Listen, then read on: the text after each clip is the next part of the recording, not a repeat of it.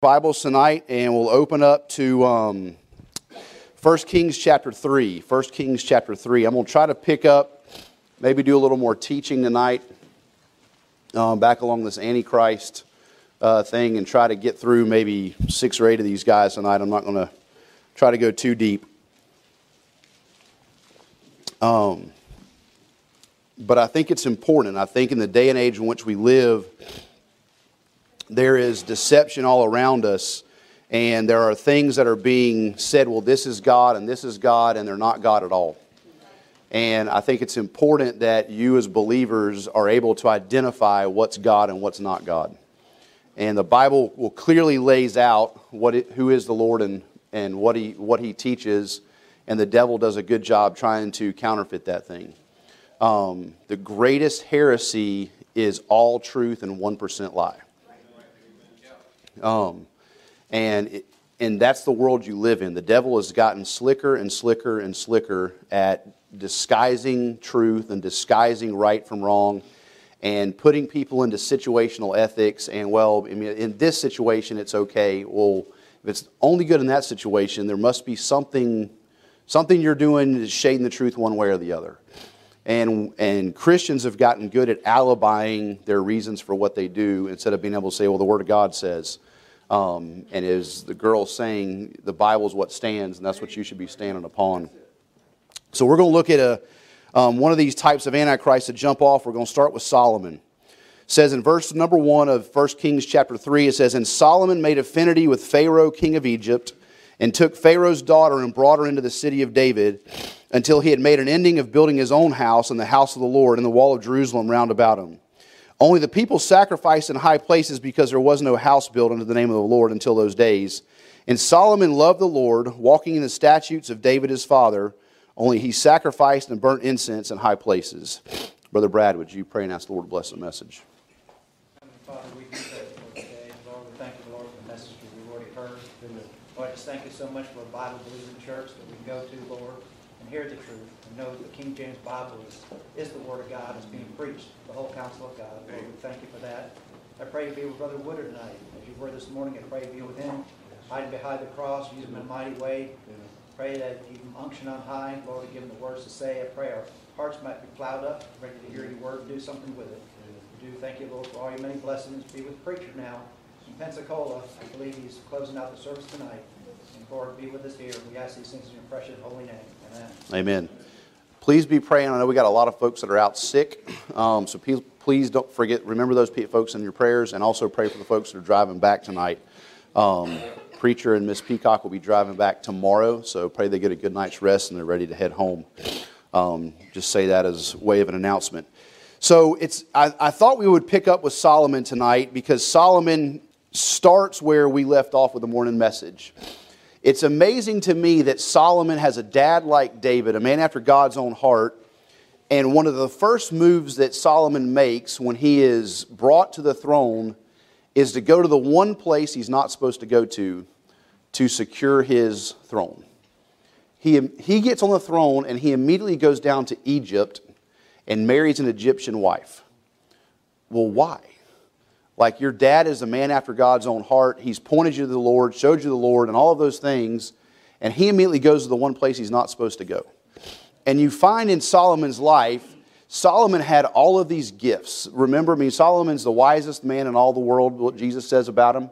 He writes all of these things, and yet I find in Solomon a man who takes everything God gives him and uses it for his own devices.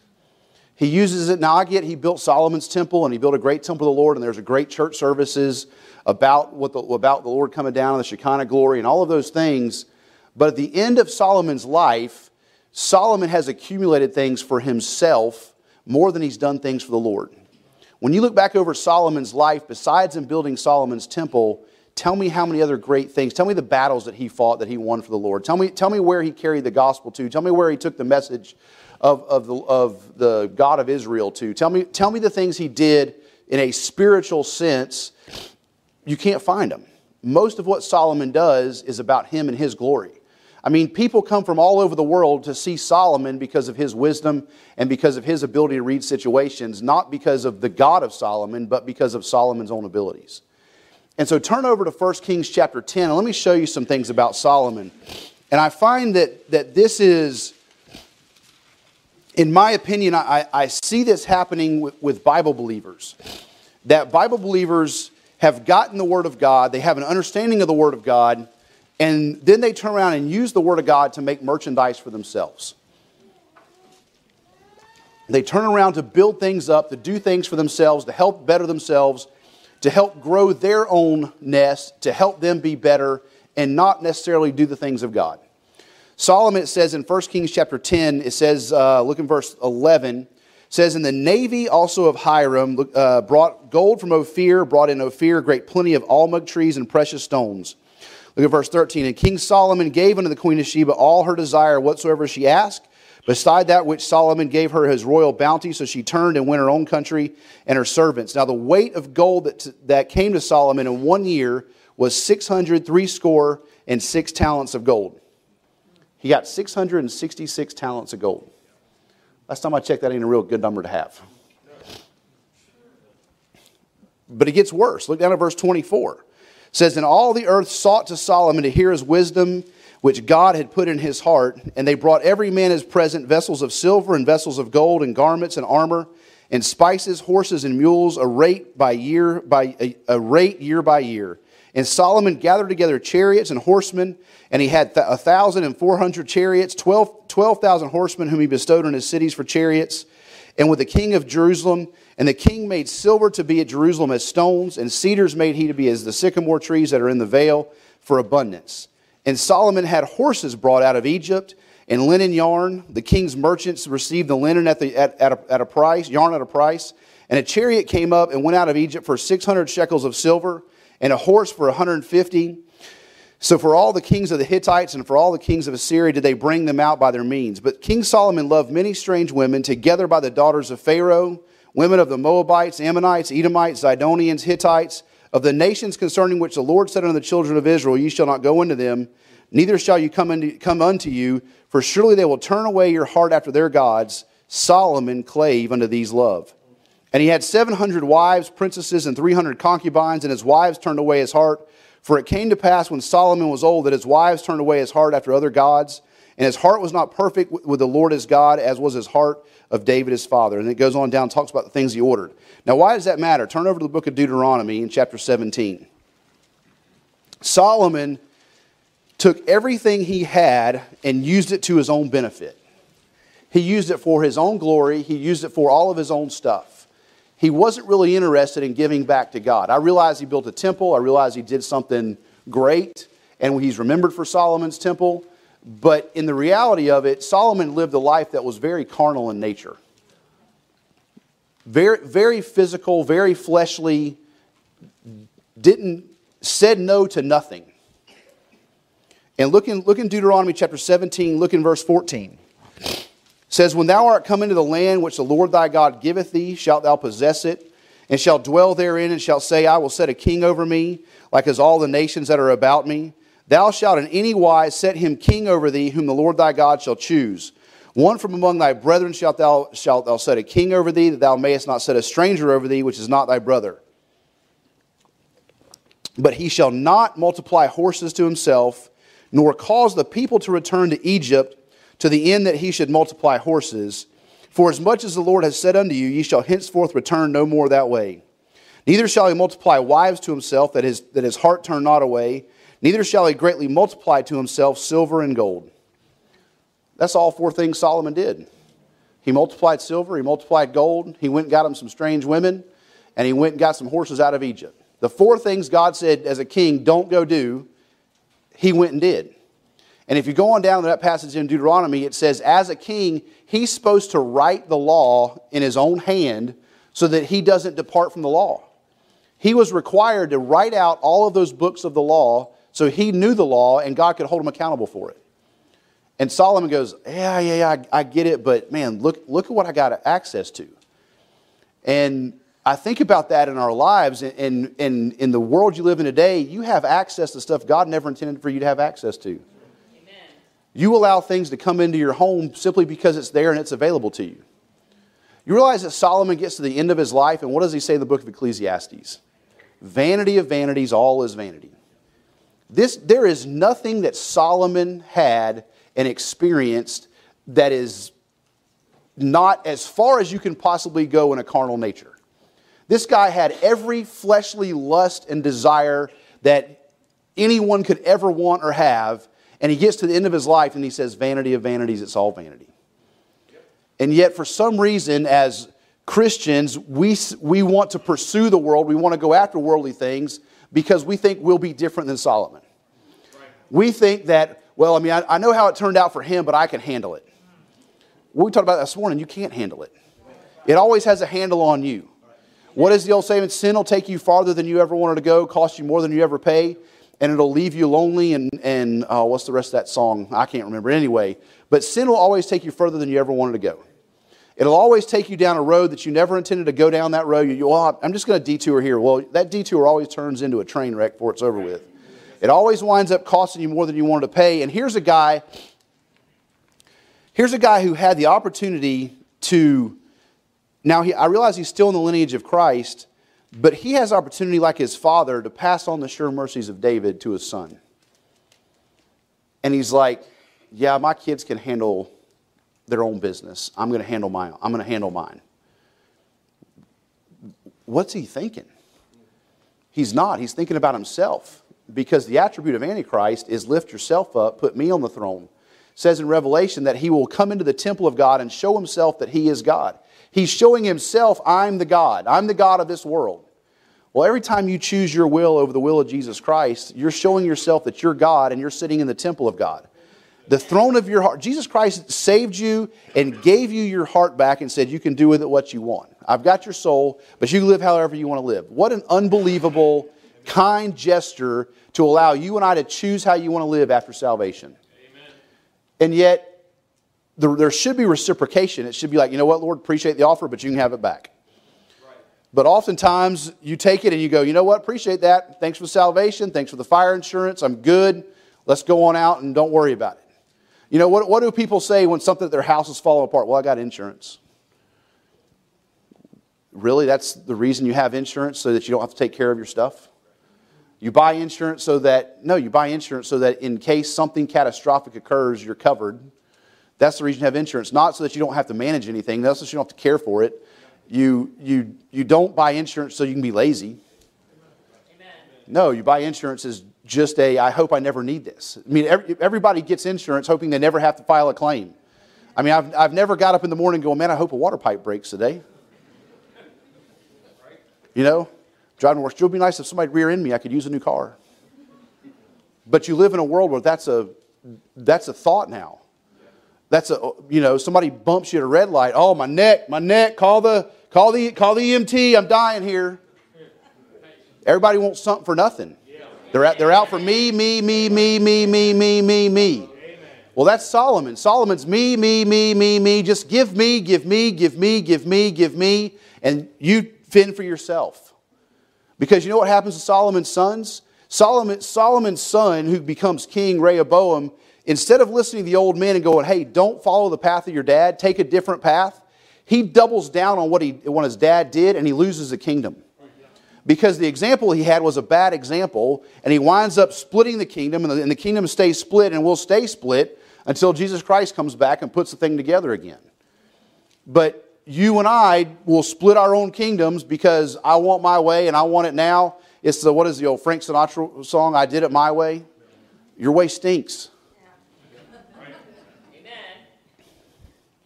It boggles my mind when I read about the stuff that's going to happen in the tribulation and how man will have seen his wickedness and see his downfall and see all the things the Antichrist does. And when the Lord himself comes back, he shakes his fist at him and says, we don't want you. Well, that's truly no different practically than what you do in your own life when God goes, hey, would you please do this? And you go, I don't want you. I'm not doing that. I've got something better.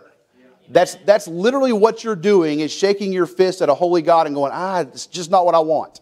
I want my way. Well, that's Solomon. Solomon had everything you could possibly ever have.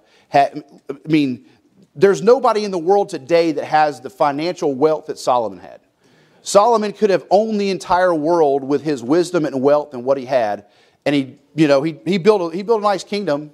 He built a navy. I mean, Israel never had a navy, and he built a navy. He was a global power. He didn't lose a battle while he was king. It's pretty amazing. And yet, at the end of his life, he says, vanity of vanities, all is vanity. If that's his testimony, how about going, you know what, if that's his testimony, maybe I ought to find a different way than what he did. Maybe I ought to live a different direction. But turn over to Daniel chapter 3 and we'll look at another guy. Daniel chapter 3. A guy by the name of Nebuchadnezzar.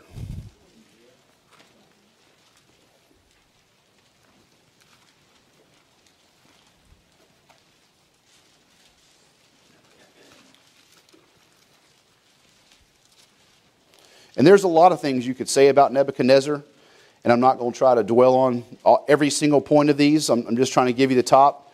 But look in Daniel chapter 3 and verse 1. He says, Nebuchadnezzar the king made an image of gold, whose height was 60 and the breadth thereof 6 cubits.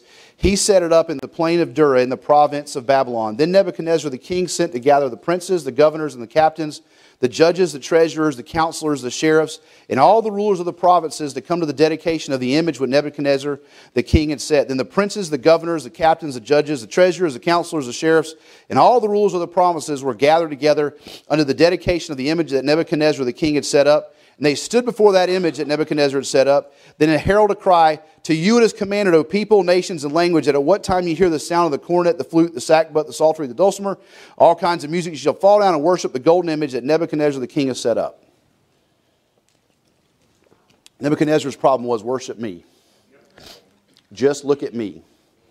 Wasn't that the problem of society today? Look at me. The selfie generation.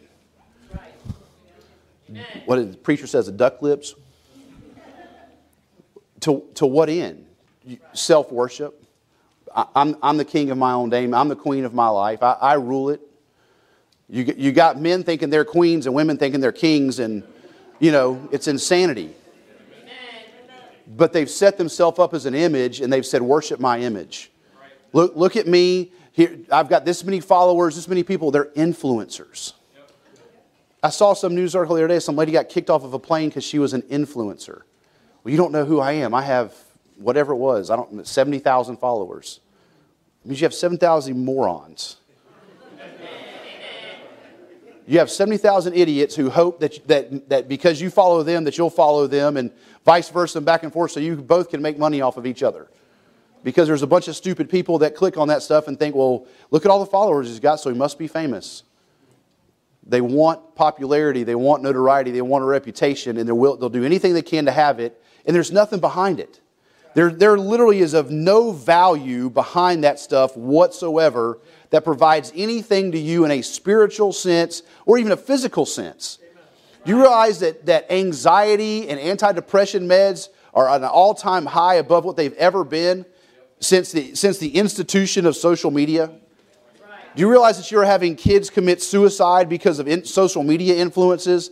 And somebody said something about this, and somebody said something about so-and-so, and you did this. And what was it? A couple years ago, there was a court case where a girl went to jail because she influenced some kid to kill himself. Some kid saw what somebody wrote online and took his own life. That's sad. It's a me generation. It's all about me. Just look at me, look at me. Well, that's Nebuchadnezzar. It hasn't changed. 600 years before Christ, 2,600 years ago, there's a guy going, look at me. There's nothing new under the sun. There's nothing new happening now that we've not seen before, the Bible doesn't have. Dr. Ruckman used to say it all the time to us. He'd say, you know what? The world is trying to catch up to the Bible. The Bible is 300 to 400 years ahead of where everybody else is. 1,000 years, if you count the millennium, ahead of where everybody else is. The Lord's looking back over this thing, writing the entire Bible. He's not writing it as it happens. He's looking back from a seated position going, yep, that happens, that happens, that happens, that happens. And he's watching the whole thing unfold, and he put it in a book, and he goes, okay, you want to know how it ends? Here's how it ends. And you want to know how to get through it and escape it? Here's how it goes. You just go through it. But he loves himself above God. He desires the worship of other people, and only a supernatural intervention can stop him. Nebuchadnezzar didn't change until he saw the Son of God walking in the fire with the 3 Hebrew children. You want to stop loving yourself? You want to stop desiring the worship of other people? You want to be what God wants you to be? It's going to take a supernatural intervention. It's going to take a meeting with the Son of God and going, you know what? That's the God of gods. And all of a sudden you realize that you're not anything and He's everything. But that's what it's going to take. That's what it's going to take in your life on a day-to-day basis to go, you know what? He's right and I'm wrong. It's humbling yourself. Humble yourselves before the mighty hand of God. Draw nigh to Him and He'll draw nigh to you. Too often times we draw nigh to everything else before we'll not draw nigh to Jesus Christ. Well, I'll try a little of this. I'll try a little of that. I'll try this. I'll try some of that. No, try Jesus Christ and let the rest of it go away. Paul says we're to be simple concerning evil. Well, I mean, if I just study it out, if I just look at it, if I just understand it. There's a Bible school that I saw one time online. They offered a class in demonology. I'm like, what? What? Is a Baptist school? I'm like, are we exorcists now? Have me excused. I don't need to know anything about casting out a demon other than run away. Amen. Listen, the passage I always think of is the demon speaking to the guy going, Paul I know, and Peter I know, and Jesus I know, but who are you? Well, I ain't nobody. I'll see you later. Have a nice day. Good to see you. Yeah, you take that back where you came from. I don't want none of it. You know, give me the blood of Jesus, the blood of Jesus, the blood of Jesus. That's all I'm interested in. Amen. But yet, you know, well, we should dabble in the occult. No, you shouldn't. Leave that junk alone. There's too much wickedness, too much junk, too much garbage. And all that stuff is put stuff in your mind. And you lay down at night and you have crazy, wild dreams because you're seeing stuff you should have never seen to start with. I mean, what in the, you know, I never saw that, what was the old movie The Exorcist? I never saw that, but, you know, the video is a girl like throwing up, you know, across the room or something in one of the trailers or something they had, used to be on TV when I was a kid. Like, I don't want to know about that. Like, don't put me in the room with that. I'm not interested in it. I mean, and here's what's crazy to me about something like that, is everybody turns to the Catholics to cast out devils. Right. Like, they're the leader of the devils. Like, their pope is the devil. Like, he's the false prophet coming up in the tribulation, and you're turning to that guy to be the guy to get the devil out of you. I guess that's because he knows them, and they are similar spirits, and they have the ability to commune with one another. But that's the reality of it, but that's the world people live in. You know, we should know about that stuff. We should know how to handle it. You know, what if somebody comes into our church and speaks in tongues? Let the preacher handle it. It's happened a couple of times, and he's handled it perfectly well, in my opinion. Every time it happens, I'm like, thank God he's here. Thank God I didn't have to deal with that. And you know what? Thank God there's some men in here who know how to help them people out of here and, you know, help them on down the road to the, you know, Holy Roller Convention or whatever it is. But that's the nature of Nebuchadnezzar. You have a guy like Ahab in 1 Kings 21. He's a crybaby. The Bible says he turned upon his bed because Naboth wouldn't sell him the vineyard. We live in a day and age of crybabies. We live in a day and age of whiners who don't, well, I didn't get my way, and I didn't get a thumbs up, and they gave me a bad review, and so what? Listen, you're not going to make everybody happy. It doesn't matter how, and if you try, you're going to be miserable. So you know what you do? You do the best you can, and you press on, and you move on about it. But it's a picture, or it's a spirit of Antichrist to be a whiner. You know what God doesn't like about the nation of Israel through the whole entire time they're in the wilderness? Murmuring and complaining. Whining, well, I didn't get my way. Why are we out here walking? Why do I have to eat manna every day? Why do I have to eat quail every day? The Bible says they got tired of eating manna and He gave them quail up their noses. You want something different? Here you go. Have at it. And I don't know about you, but you can only eat so much quail. It's good. I enjoy it, but you can only fix it so many different ways. It's not like a chicken. It doesn't have near the fat as a duck. Like, I could get why they got upset about it.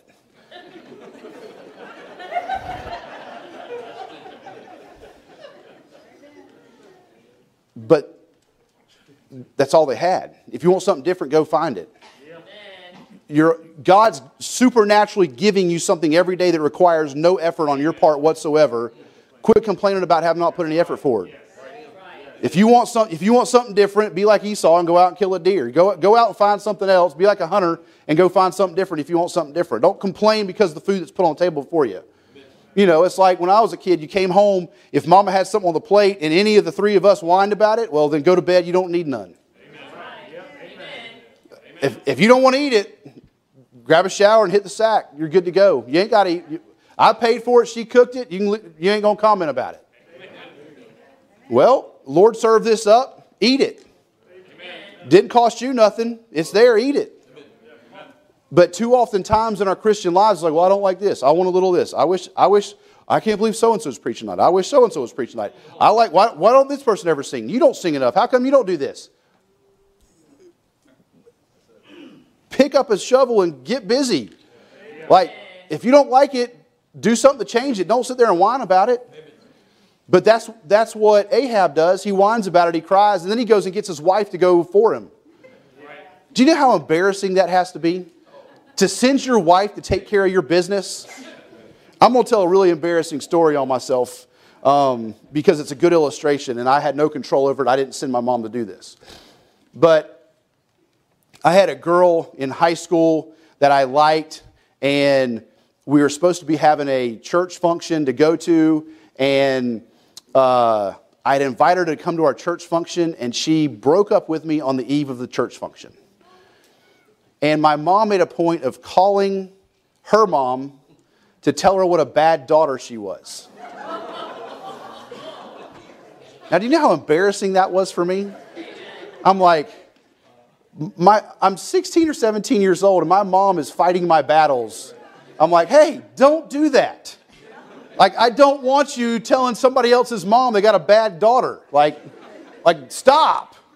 Because now, whenever I go to her church, because I went to youth camp and the Lord did something supernatural for me at the youth camp with her church that set me on the course of where I am today. But at their youth camp, that's the guy whose mom called so-and-so's mom. That's embarrassing. But it doesn't seem to bother people today to have women fight their battles for them.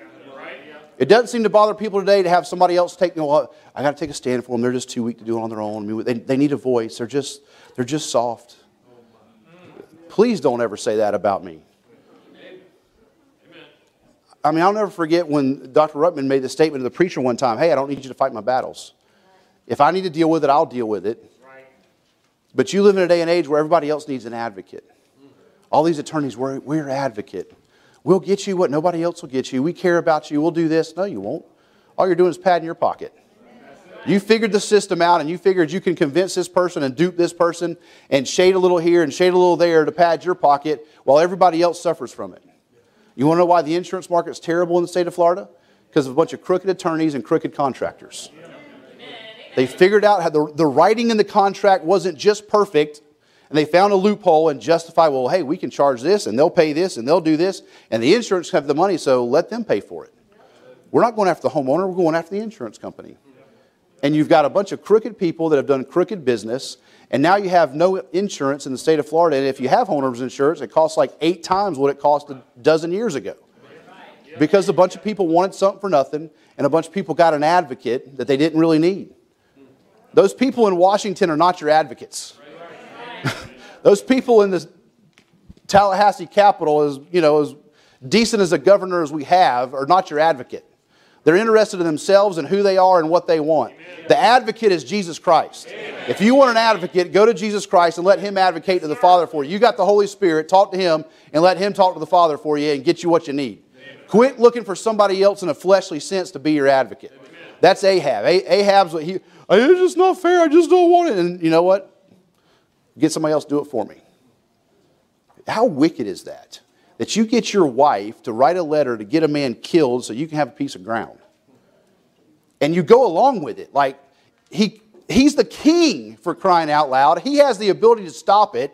And he just lays in bed and whines until it's over with. And he goes, oh, I got a vineyard. Yay.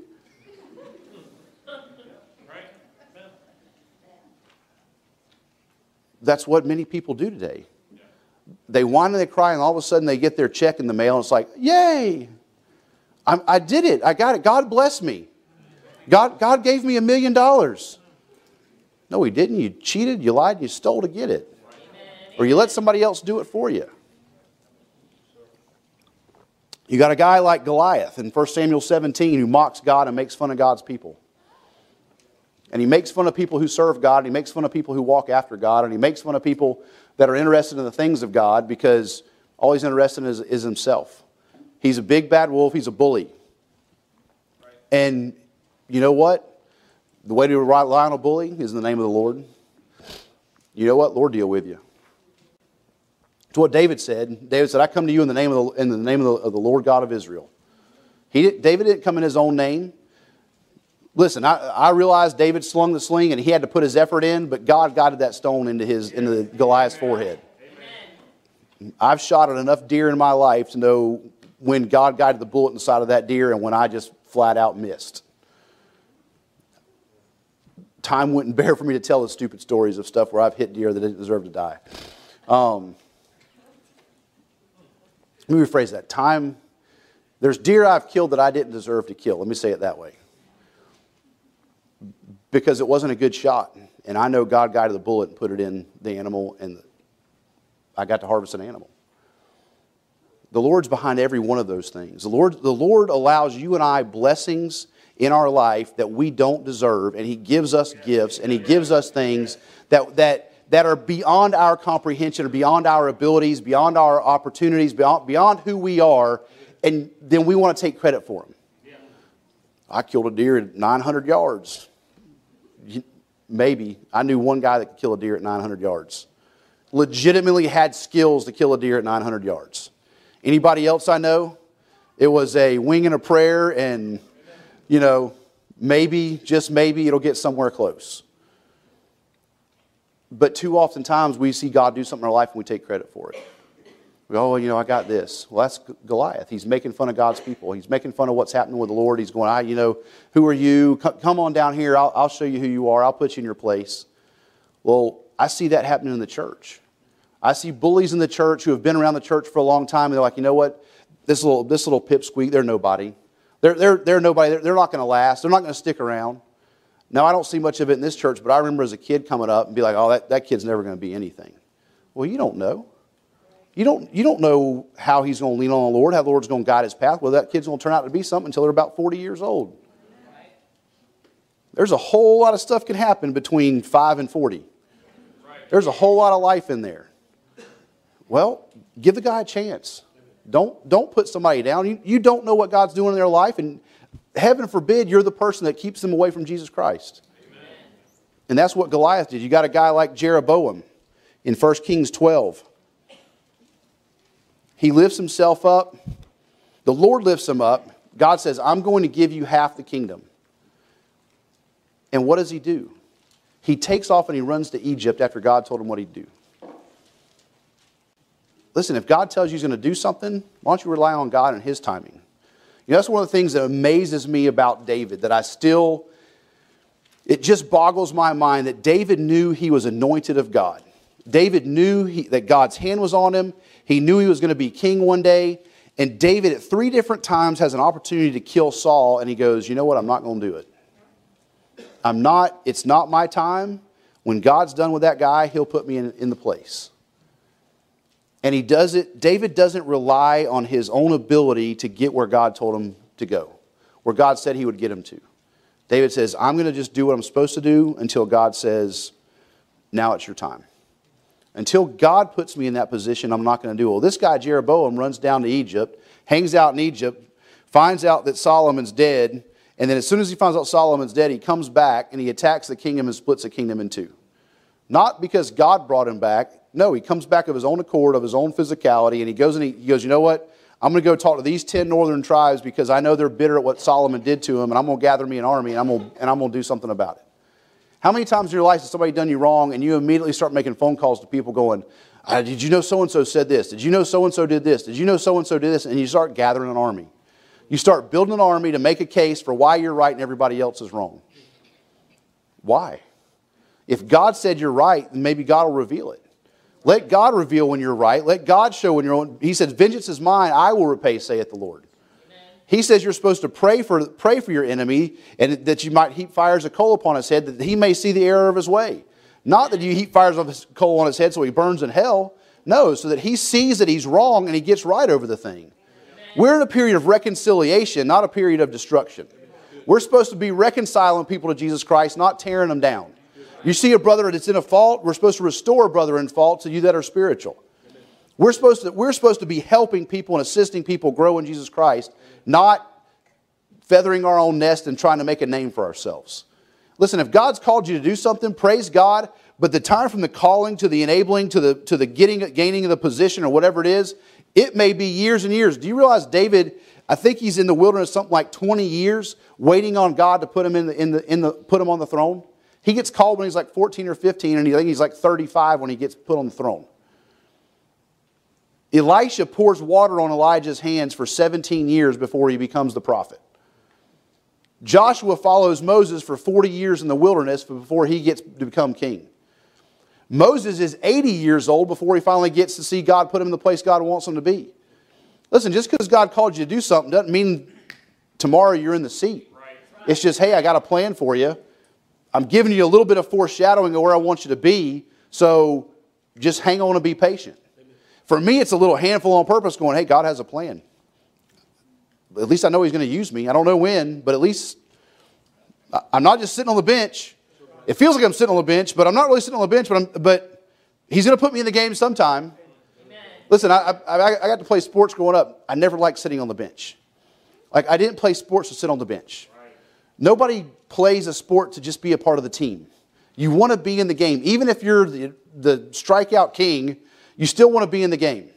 You still want an opportunity. Well, when God calls you to do something or asks you to do something, it's an opportunity to get in the game. Right. Just coach may be going, not in the first inning, might be in the ninth. But you know what? In the ninth inning, having Mariano Rivera on the mound to pitch the closing outs is just as important as Andy Pettit preaching the first 8 innings. That's like a 2,000-year illustration of baseball because that's about all I remember right now. But having a good closer is just as important as having a great starter. And when God's called you to do something, just be patient and know He's going to put you in your place when it's the right time for you to be in your place. Your job and my job is to just walk faithful day in and day out and day in and day out and day in and day out until God goes, okay, it's your turn. Mariano Rivera was a great closer, not because he only pitched 3 innings a week and that was all. I mean, three batters a week or 3 batters a game. No, he worked day in and day out on his pitches and what he did so that when it was his turn to be in the game, he didn't let the whole team down. Right. And whether you realize it or not, every one of you has a seat in this church and you have a place in this church. And as the passage says, when David, over there with David and Saul, his seat was empty and he was sorely missed. There's places in this church you can look tonight and go, well, so-and-so sits there and they're not here. I wonder what's going on. So-and-so sits over there, they're not here. I wonder what's going on. Miss Peacock sits right there. Oh, I know she's at the blowout. I hope she's okay. Right. But you can't help when you've been in this church for a period of time to go, Sister so-and-so sits there and Brother so-and-so sits over here. And your mind's going, well, I wonder what's going on. I wonder, you see Brother TK out here. I wonder if there's a shooting. Something bad happened in Jacksonville. Like your mind your seat's empty and you're sorely missed. Amen. Well, our job's to be where God wants us to be when God calls us to be there, so that when He says it's your turn, you're ready to go. Amen. Well, these guys God's calling them, and they're doing everything else they can to build their own name, build who they are, make their own team, make themselves great because God's not doing it quick enough for them. They're having to go get it on their own. They're having to build their own army. They're having to build their own empire instead of waiting for God to set them up. Listen, that's not God. Yep. Right. What does Psalms 46:10 say? Be still and know that I'm God. Yes, sir. Preachers, what is it? They that wait upon the Lord shall renew their strength. Amen. I think about the 4 Gospels and reading about our Lord Jesus Christ. You know what I don't see there? He never runs anywhere. He walks. He takes his time. Now, you know when he comes in a hurry? Revelation 19. When he's coming back with some white horses and a whole bunch of the body of Christ behind him on white horses and coming down.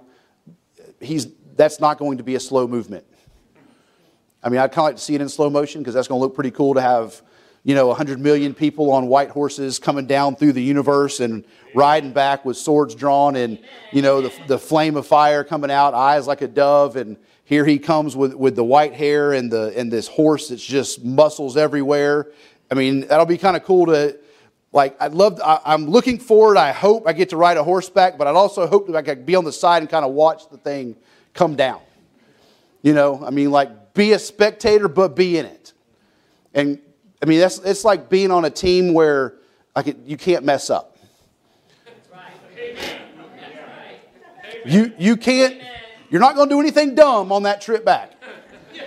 The flesh is not a concern any longer. I'm going to be able to think anything, yell anything, shout anything, and it'll all be the right thing. Well, in order to get that opportunity, the right to rule and reign with Him, it requires an effort now. It requires being patient. It requires giving Him preeminence in your life. It requires Him giving the throne of your heart and you taking a cross. It requires Him leading your life in the way He wants to lead your life, not you. You can't make it happen overnight. You can't get where God wants you to get overnight.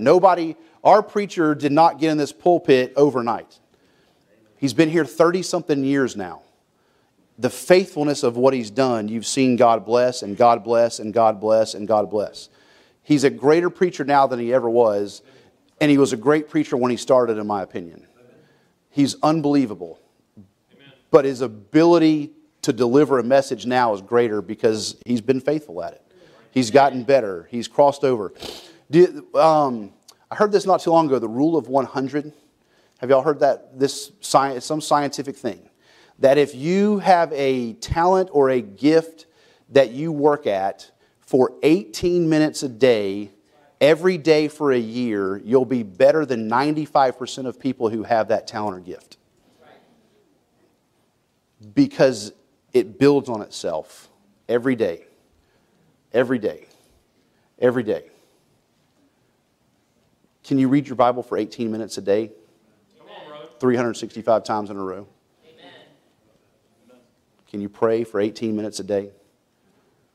I'll guarantee you that you lose 36 minutes a day somewhere throughout your day. It may not be all at once, but I'll guarantee you waste 36 minutes a day. Amen. Well, how about redeeming the time because the days are evil?